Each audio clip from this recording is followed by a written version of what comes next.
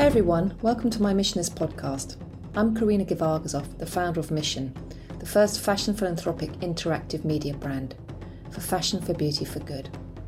For those of you who listened to our last podcast, you'll know that our next guest is someone we featured in our launch issue of Mission, our women's issue. We have a wonderful conversation about her coming full circle in her career from starting at Salvatore Ferragamo back in 1994, and in the fall of 2021 she came back to the company as a North American CEO. In 1999 she became Gucci's president and CEO of Gucci America after being at the brand for 7 years.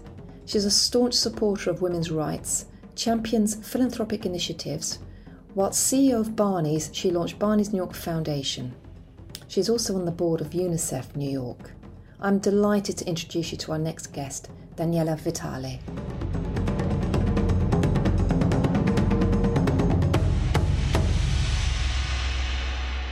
I'm so excited to talk to you and just... Thank you for having me. No, thank you for making the time. I know you're incredibly busy, and you were so generous to me when I started Mission.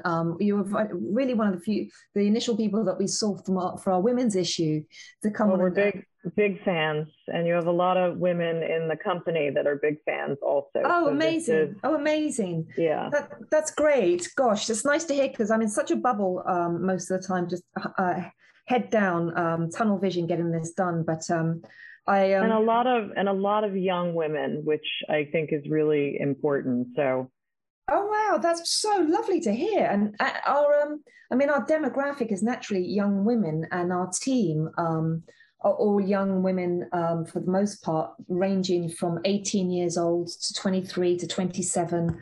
Wow, which is remarkable. And I think that's something that we were talking about, wanting to interview you, and I was so excited to speak to you because someone from the C-suite, that's a woman that has a family and does it all. And I can just about barely juggle all of this, let alone family life and being having such an incredible workload and what you do. So I'm really honored, but I'm very, very excited to ask you some questions and just find out congratulations on your role at coming back to Ferragamo, back to the family. Back to the family, full circle, almost, over 25 years later. Wow. Which is, was an incredible opportunity, because not only, was there some nostalgia there, and it was an incredible experience, obviously, as my first job. Mm-hmm. But I also had an incredible mentor here when I started, and, the fact that I'm able to come back and really do something transformative with the brand and be part of the next chapter is, just pretty special. So, yes. You don't want these things to be lost on you after so many years in the industry. So I'm really, really excited about it. It's a great company, great family, great new management team. So, it's exciting times, isn't it? I know. I wanted to, because it leads me on to my next question, but I'm sure I don't think you'll be allowed to answer. There's a new visual identity coming, there's lots of new things happening. Are we allowed to know any little bits and bobs that are going on? Well, we did, we hired a wonderful new designer, Maximilian Davis. Yes. 26 years old and, with an incredible, I think, vision for the brand. Just spending a little bit of time with him a couple of months ago in Florence, and then again, just in Milan. He really has such a unique, just knowledge of the history of the not unique, but just really did his work in learning about the history of the company, the legacy of the company, Salvatore, the family, and obviously then, how do you modernize that today? And, he really has an incredible aesthetic. And I think it's going to be an amazing sort of juxtaposition, this new, very talented, designer, creative director who has his own collection and now merging with this, very storied, wonderful, leather goods house and shoe house. Yes. So, that we're really excited about that sort of mashup, if you will. And it is, he'll debut in September, and our goal obviously as a company is, we have a very loyal customer base. We have a, very big fan base for the brand, but we know that, we're at a turning point and we need to start introducing the brand to a new consumer. And a younger consumer. And, we have an incredible opportunity to do that because, we again, have it's not like a startup where, we're really starting from scratch. We do have this wonderful base of consumers, but there's also, obviously people that are not that familiar with the brand because we probably haven't necessarily been talking to that consumer as well as we could have been. So, huge opportunity, very focused obviously on women's, very focused on, also tying apparel and shoes and bags together to be a much more cohesive story as a brand, the creative, and, creating a new narrative also around that is an incredible opportunity, which I think Maximilian will, and of course with Monaco, will, really help us again, just into this next chapter. So very, very exciting, very excited on what I've seen so far from him.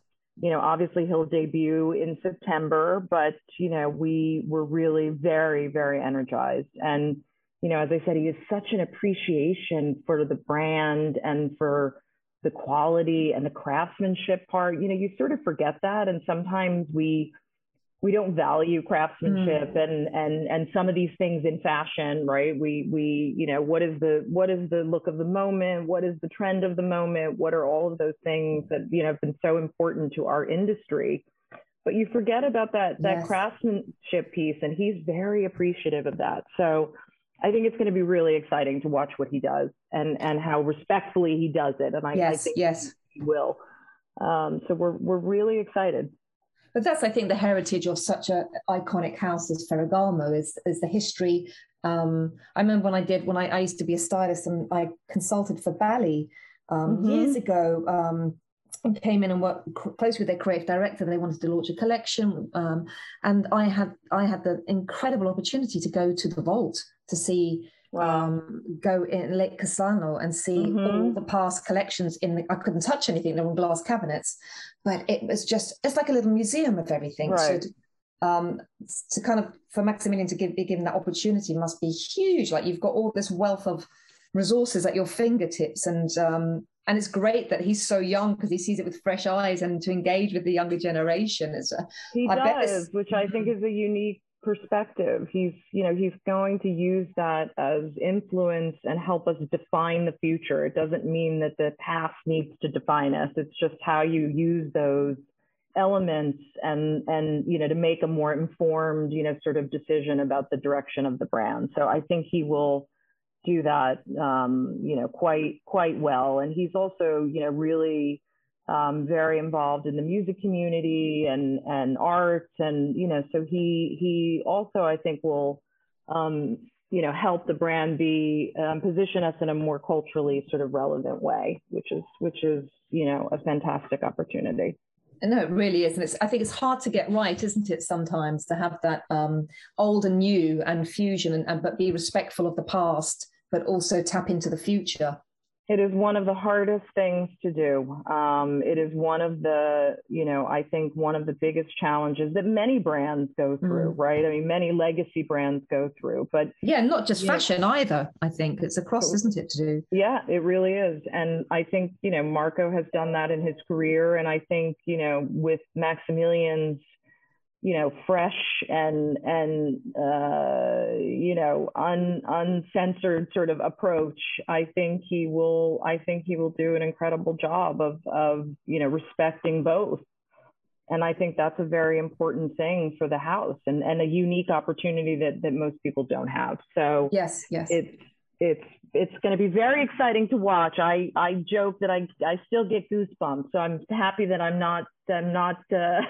haven't become jaded in this latter part of my career, and I still get so excited when I'm around him and around the product. And it's going to be it's going to be great. Well, I guess it's also a little bit because you've been there in the past when you kind of cut your teeth at Ferragamo. So it's very, I'd imagine it's quite personal because it's you're so connected to the house. So you have you have the past connection there. So you're very caring of it. It's not, I imagine, it's not just a job. There's a past there and there's a connection to the house. So I'm sure obviously you're very, very invested in this as well. And are there any people from before still there that when you were there before that are still in the company? There are a couple of people still here. Massimo Ferragamo's assistant is still here. There's several people that are in IT and HR. Wow. And so it was exciting to see some very familiar faces. And of course there are, several people obviously in Italy and the entire family, of course. Yes. Which was really nice to, get reacquainted with. So there are several people that are still here, which has been nice. And then, obviously a lot of new team members, and we're bringing on new team members, and just really trying to also position ourselves to really scale the business and scale the business quickly. So filling in, in competencies that maybe we didn't have, and more of a focus on digital. And so fortunately we have a lot of really good existing team members. So we're in good shape to move very quickly. Have you always wanted to be on the business side of fashion? Because that's what I find fascinating. I have such respect and admiration for female C-suite and leaders, and because I don't know that world at all. And I find it so interesting. And is that something you always felt? Always. Really? Wow. Always. In fact, when I came to Ferragamo, I had a very unglamorous job. I was in inventory control. And merchandising assistant in men's shoes. But I really wanted to learn the business, and I did not care what product category I was in. It didn't matter. I actually saw it as an incredible opportunity because I was visiting factories. I was working with our distribution center. It was a very fiscally sort of rigorous or financially rigorous job as a first job. So it was really the gateway, I think, to learning, the business, and in a very sort of granular way, and, learning supply chain and production. And so again, not necessarily the front of house, this glamorous sort of front of house that a lot of people associate with fashion and luxury, but that really gave me such an appreciation for how companies run and the backbones of companies that are very often not celebrated. And it gave me such an appreciation for that part of the business that I knew that that's where I wanted to be. I wanted to be on the finance side. I wanted to be on the operations side. But of course, product is tantamount to what we do. And, all of that is how a business runs, obviously. So being able to be exposed to that very early on, I think gave me a lot of clarity into what I wanted to do, which was eventually, I knew I wanted to run a company. What company that was going to be, I didn't know, but I knew that would, that's what I wanted to ultimately do. And I knew that at a very young age, fortunately. So it was a steady, solid, very disciplined path. But I knew very early on, and I certainly consider myself creative, and, certainly, and you created this, incredible magazine and this incredible media company that, you need to be creative also to run a business. So it's a combination of left brain, right brain, always in terms of successful leaders. But I never wanted to be on the design side or just the creative side. So it's, been a wonderful combination of all of it. That's incredible. That's a real gift, because like I said, I was a stylist before, and then Michelin found me really through a series of tragedies. And I was not business savvy at all. I still am not. So I think maybe that's why I find it really, really fascinating. I remember coming to visiting this amazing woman, Elizabeth Nayamaro, who was part of, I think it's He for She, the United Nations initiative. Mm-hmm. And I went into her office at the UN and she said to me, what are your KPIs?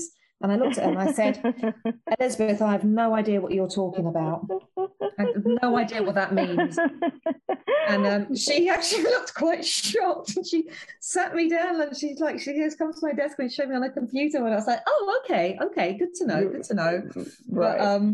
But I find it so interesting because I'm learning all of this as I go. And it's a whole different it's a different language you have to speak. It really is, and it's a language that's constantly evolving because we have different mediums in the way we communicate. We have different channels of business. We have different different mobile platforms, different, so it is a constantly evolving language. And I am always learning. So don't ever feel guilty about not knowing something or not. I am constantly learning, and very often learning from someone who is half my age. And, that was not, that was certainly similar at Tiffany. It was similar at Gucci. It was similar at Barney's. And I thrive on that. I think that's, what makes us better executives and having that, it's all about sort of capacity, right? I mean, it's about, being able to understand, or admitting that you don't know something. Completely. And obviously having the capacity to learn something new all the time. So I love it. I love it. That's what I like. Every issue we focus on a different cause, and I say to I call them my kids because they're so bloody young. And I said, like, this is it's like the Rosetta Stone. Every issue, I learn something new. And one of them said to me, we had this really incredible young woman, Genevieve, who has dwarfism. And we did, I had her do a youth series, a virtual one. I said, I want you to lead it and we'll have different people with disabilities and you're going to champion that. She loved it so much, but she was about to leave us. And I said, look, please, can we do more of these? And she went, yeah, Corinna, don't be, she goes, and she said it jokingly, she's got a great sense of, she goes, don't be afraid to hit me up next time. And I went, what the hell's that mean? Hit me up. I said, speak English, woman. What do you mean? And then she's like, explained it to me. She was in stitches. And I went, Genevieve, I said, I'm too old for this nonsense. Exactly. I'm too old for hitting anybody up. But I love learning all of this. But to hear, that you wanted to do all the business side beforehand. And I guess that explains a lot of your trajectory of going, starting at Ferragamo, then you went to Armani, and then at Gucci. It took you only 7 years to become the president and CEO of Gucci. I was like, wow, that's just remarkable. It's absolutely remarkable. And thank you. My tenure at all of those different companies were unique and different from one another, but incredibly important and influential in terms of how my career progressed. And I don't think, it would not have progressed if I, in that same way, if I had missed out on any of those experiences. And I really believe that. And I try very hard to explain that to people, particularly a younger generation of my teams, to explain that, it takes time to learn different businesses, and a year or two may seem like a lifetime when you're a certain age, but it really takes time to not only learn a business, but also be able to deliver results, right? And that, I always feel people move on very quickly for money or for just having other experiences, and then find themselves 20 years later with, 10 different jobs and, not being able to show real results and be part of something, incredibly successful or transformational. I mean, it's not to say that you can't do that in a year or two time, but I have found that my tenure at all of these different companies helped, me in the next chapter. And I never looked, I was very fortunate, and this is in no way to sound boastful or obnoxious. I actually never looked for a job. So all of these opportunities sort of presented themselves to me, and I just knew that it was time to go because I needed to learn a different, competency, skill set, business unit. And, so when I left Ferragamo, I knew I needed apparel experience, which is why I went to Armani. And when I left Armani, I knew I needed more accessory sort of the full package of a true luxury brand that was in every different category. I knew I needed that for the next chapter. So it was really, unique because they just presented themselves, and I knew that it was time to go. It was never about leveraging an offer. It was really about, okay, this is now the next thing I need to learn. If in fact I do want to run a company, these are the things that I need, in order to be successful. So it's been, it sounds like it was planned out very carefully, but in some ways it was a bit serendipitous. As I said, opportunities presented themselves, but I knew that it was time to leave and go and do something else. That's so interesting. It's very fortunate. Yeah, I think when I started Mission, I thought I'd get it up and running in 6 months. 8 years later, it's finally found its legs and really, and found its voice. I often someone said to me a long time ago,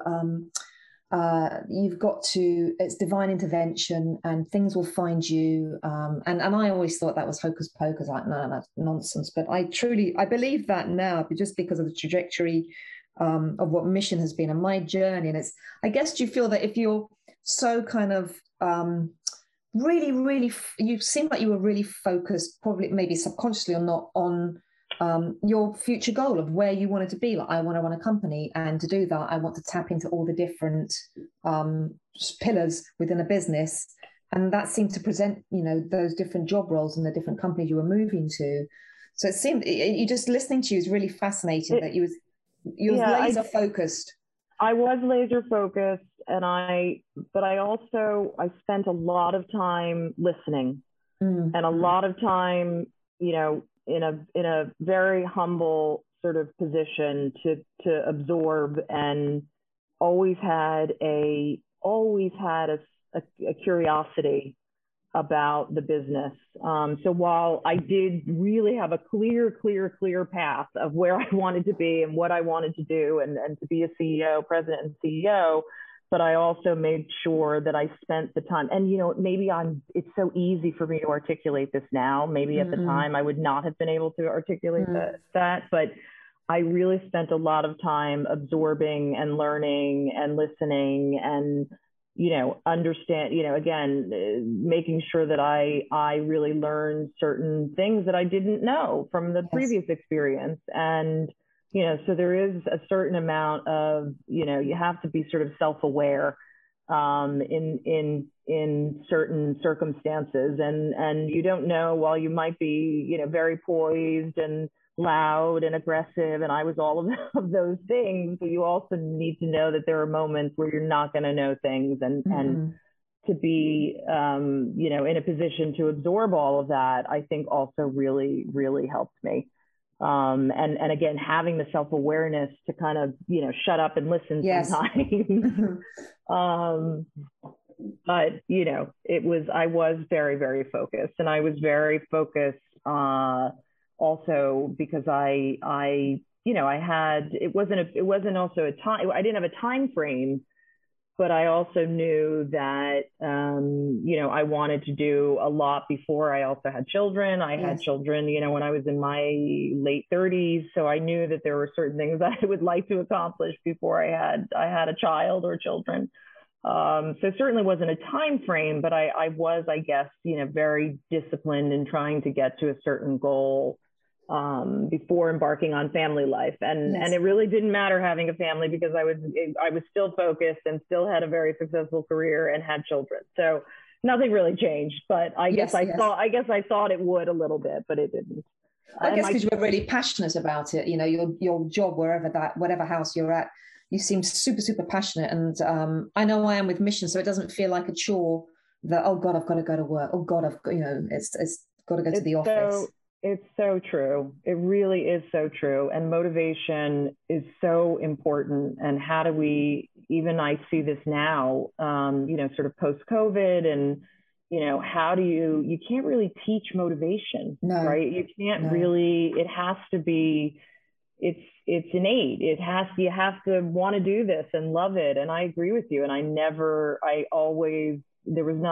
there was not a second where I wanted to stay home with my children. I mean, I fully admit that. And my children are just and my not a second. My children are just fine. They did really well and they're all good, but I didn't want to be home with them for a second. And I knew that I would be a better mother and a better executive by having both. But you need that motivation, right? If I didn't love what I did, if I don't, then I couldn't have done it. No.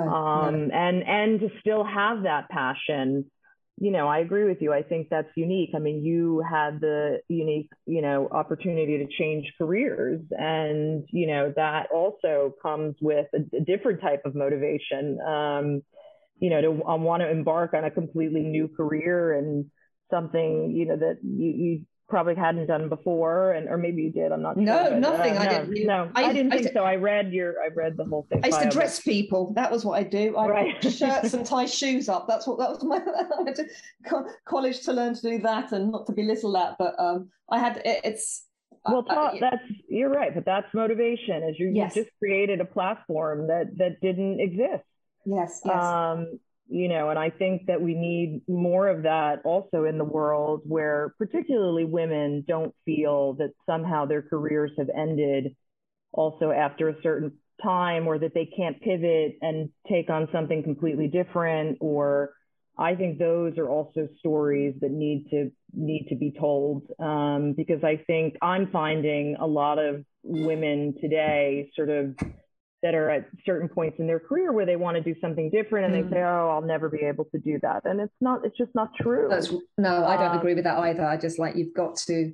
Anything's possible. Anything's possible if you put your mind to it, and you want to make that change. It's down to that individual at the end of the day to do that. Yeah, I agree, and I think again, it all goes back to you're talking about motivation, and I do think that is still a very important driver, no matter what stage of your career. And again, it can't be taught. You have to really want it. You have to really want it. Do you find that leads me on to my next question? Because I know I've experienced this quite a bit.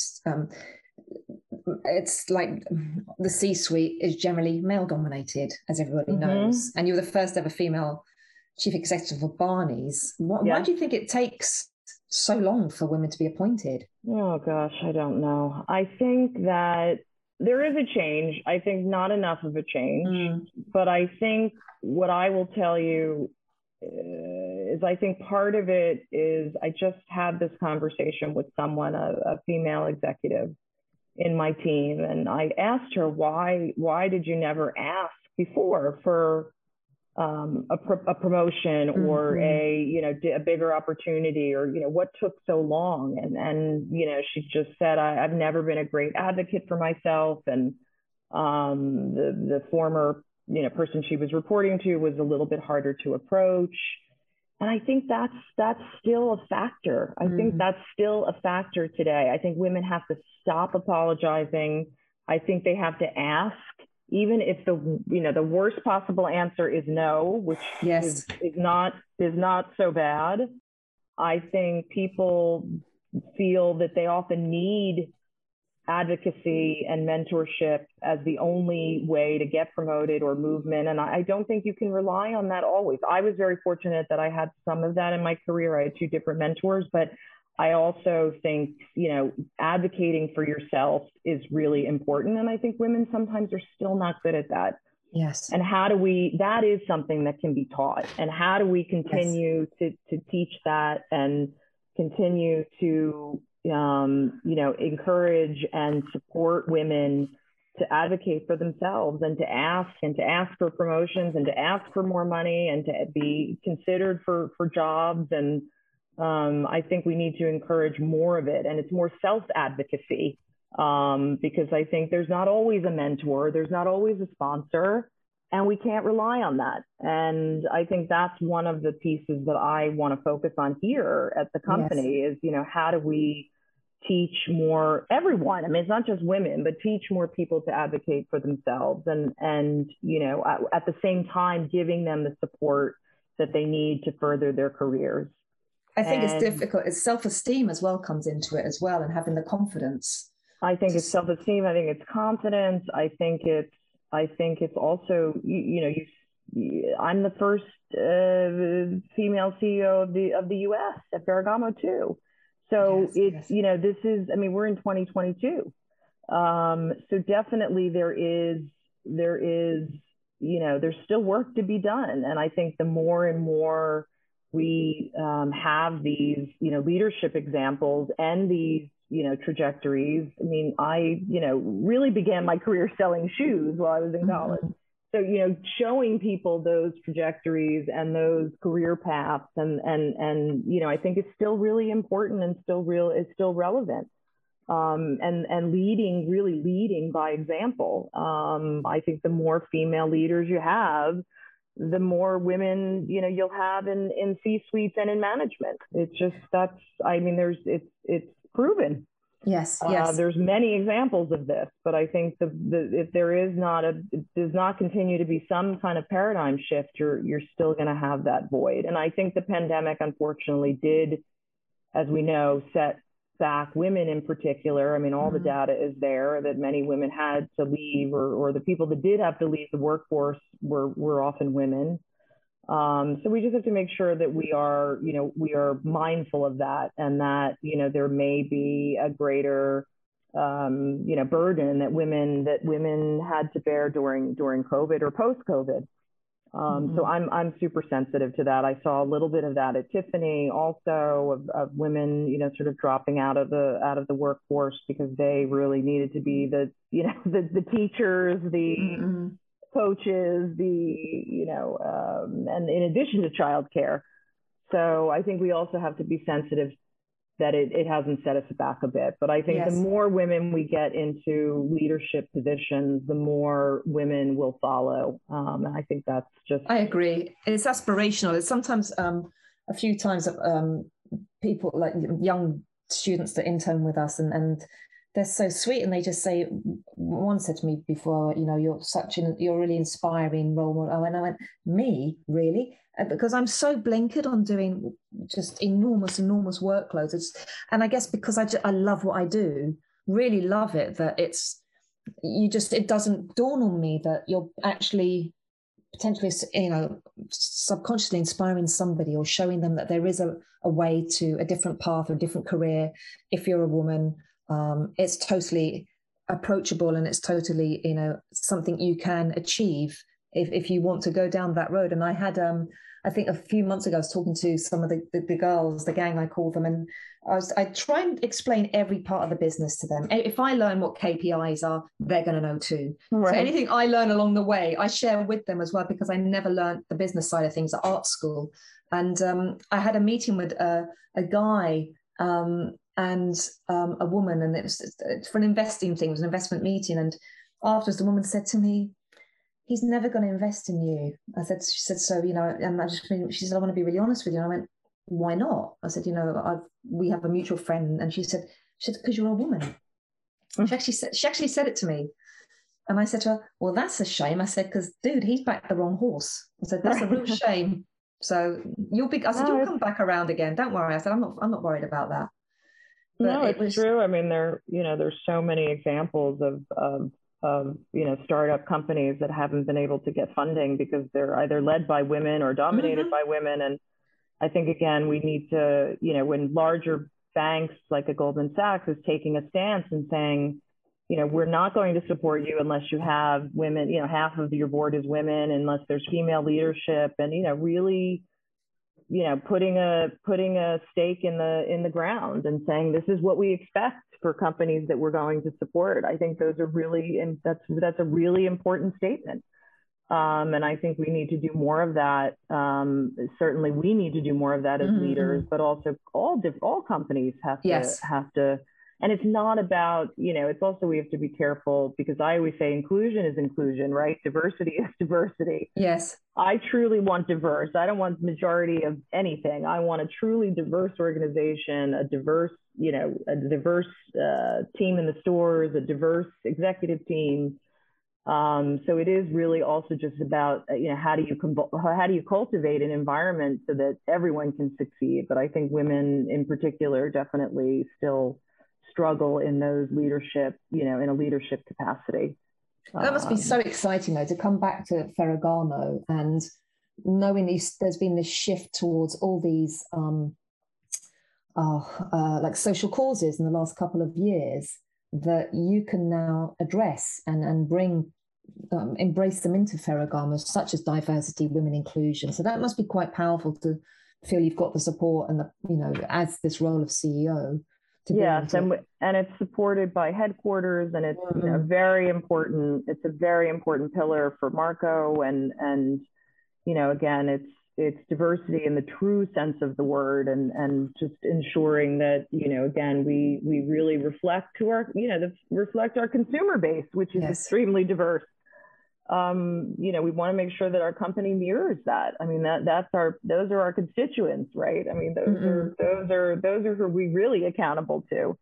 And I feel very supported. I feel very, you know, again, in terms of our mission, I feel very, very supported in trying to, you know, really encourage that. And we're developing leadership programs. You know, 2 women are going to attend a leadership program at Wharton. You know, that we're creating a development plan for. So, you know, really trying to identify also our bench and our management team in terms, you know, in developing a proper succession plan. You can't just put it on paper. You also have to create some kind of an actual development plan. So really trying to, you know, find leadership courses and different ways that we can train people, because you can have the skill set, but not everyone has also the leadership skills, men and women. So that is something, again, that can be taught, but is much harder to teach. And sometimes it's harder to teach internally, and you can always use a bit of external support. So really working on that as a company, and since I've come on board, and again, feel very supportive but very supported in creating those initiatives for the teams. Yes. You know, I'm really conscious of your time, and I've got so many other questions I want to ask. Okay, sorry. I just think, no, I'm conscious of taking up your time. Can I ask you one last question? Because our next issue, we're working with the United Nations in September launch at the General Assembly, which is, I'll talk to you another time about that separately. But how did you get involved with UNICEF? So funny story. When I was at Gucci, we our LA store, just completely independently, was part of they had a snowflake lighting out in Los Angeles at the time, similar to what they had in New York. Again, I'm not quite sure if they still do it, but we were supporting them more as a regional effort. And as we were, as a senior management team, a global management team, we were trying to find an organization that meant something. You know, we knew we wanted to be involved in supporting women and children, and, you know, through education and food and water and healthcare. But we needed to find an organization that meant something in 180 different countries, or however many, 140, I can't remember at the time, that Gucci. And what organization could really do that, where it would be internationally recognized? And so I sat down with Carol Stern, who at the time was the CEO, and Susan Chokichi, who actually is the CEO today at Gucci, with her, and sat down with Carol Stern, and just was so impressed, you know, inspired by her and the team and what she was doing. We presented it to Central, and said, you know, we really think this is an organization we can get behind. We think this is something that will resonate internationally. We know that, you know, 90% of the funding goes to the field, and they have the greatest resources on the ground in most of the countries where there are, you know, there's either conflict or, you know, in the situation of the Ukraine, they've been in the Ukraine for 26 years as an example. And I decided that I wanted to do a field visit. Wow. With Carol and Mark Lee, actually, who was the global CEO at the time. We decided to go with another gentleman, Robert Thompson. And we went to the field, and, you know, it was honestly life-changing. And, you know, no, it wasn't life-changing that I stopped buying, you know, high-heeled shoes, or I changed my, some of my, personal consumption habits. But it was life-changing in the sense that I really understood how, how the work that they do and how impactful they are in the field. And the fact that, some people ask me, well, I don't understand why UNICEF doesn't support more domestic issues. And I said to them, I was in communities where there's no water. There, no matter how impoverished you are, and again, I'm not in any way negating the poverty issue in this country, because it's also becoming a crisis. But we have water. You can still walk into an emergency room. There is, there's so many things, that basic needs that they do not have. That, I just knew that I had to support them. Not only professionally, we knew we would support them, but I wanted to support them personally. So I started supporting them personally, and then became a founding member of the New York Regional Board, I think about 12 years ago.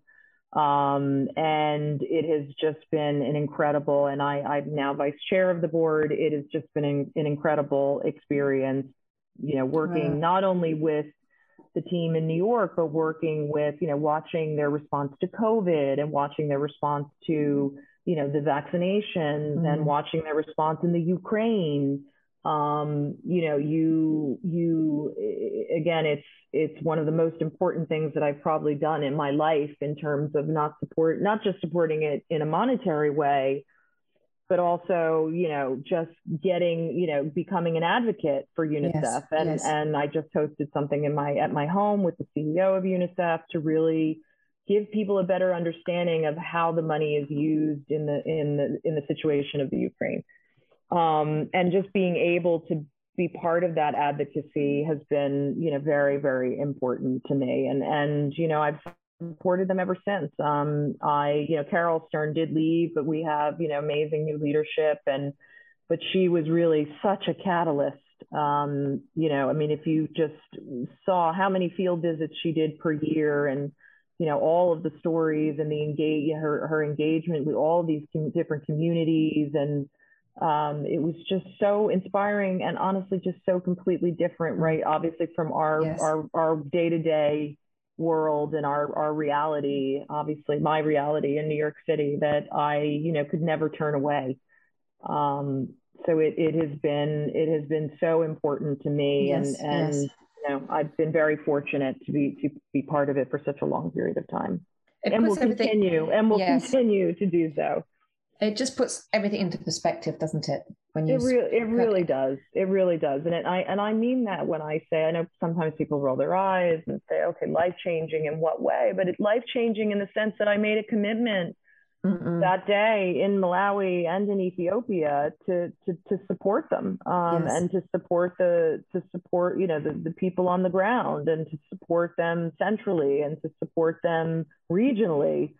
It wasn't just a corporate sponsorship anymore. I had a personal connection. I don't think I've met anyone who has come away from a field visit and hasn't felt like that. It's when I got first interviewed years ago, someone asked me, can you teach empathy?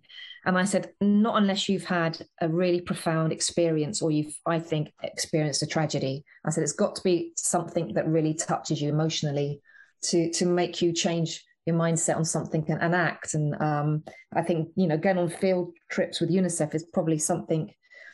Empathy is so important. You hit on another, just in terms of leadership. Without empathy, I'm not sure how you can ever really be a strong leader. And however you come to it, it is also one of the most important things, I think, in a true leader is really obviously understanding, a different situation. Everyone has a different situation. Everyone has a different perspective. You're in charge of listening and understanding those different perspectives. You don't always have to agree, but certainly empathy is, I think, a cornerstone to leadership. And I think more important today than ever. Yes. Certainly with all that we've seen, in the last couple of years. So yeah, empathy is really, really important. Daniela, I'm going to let you go because I know you're really, really busy. We've only got an hour. I want 3 from you, please, because I'm dying to speak to you further. I love talking to you. It's just really, I'm so in awe of your trajectory and everything you're doing, and what you're saying has been an education and inspiring to me. So thank you so much for your time. Thank you so much for all that you do and for creating a platform like this.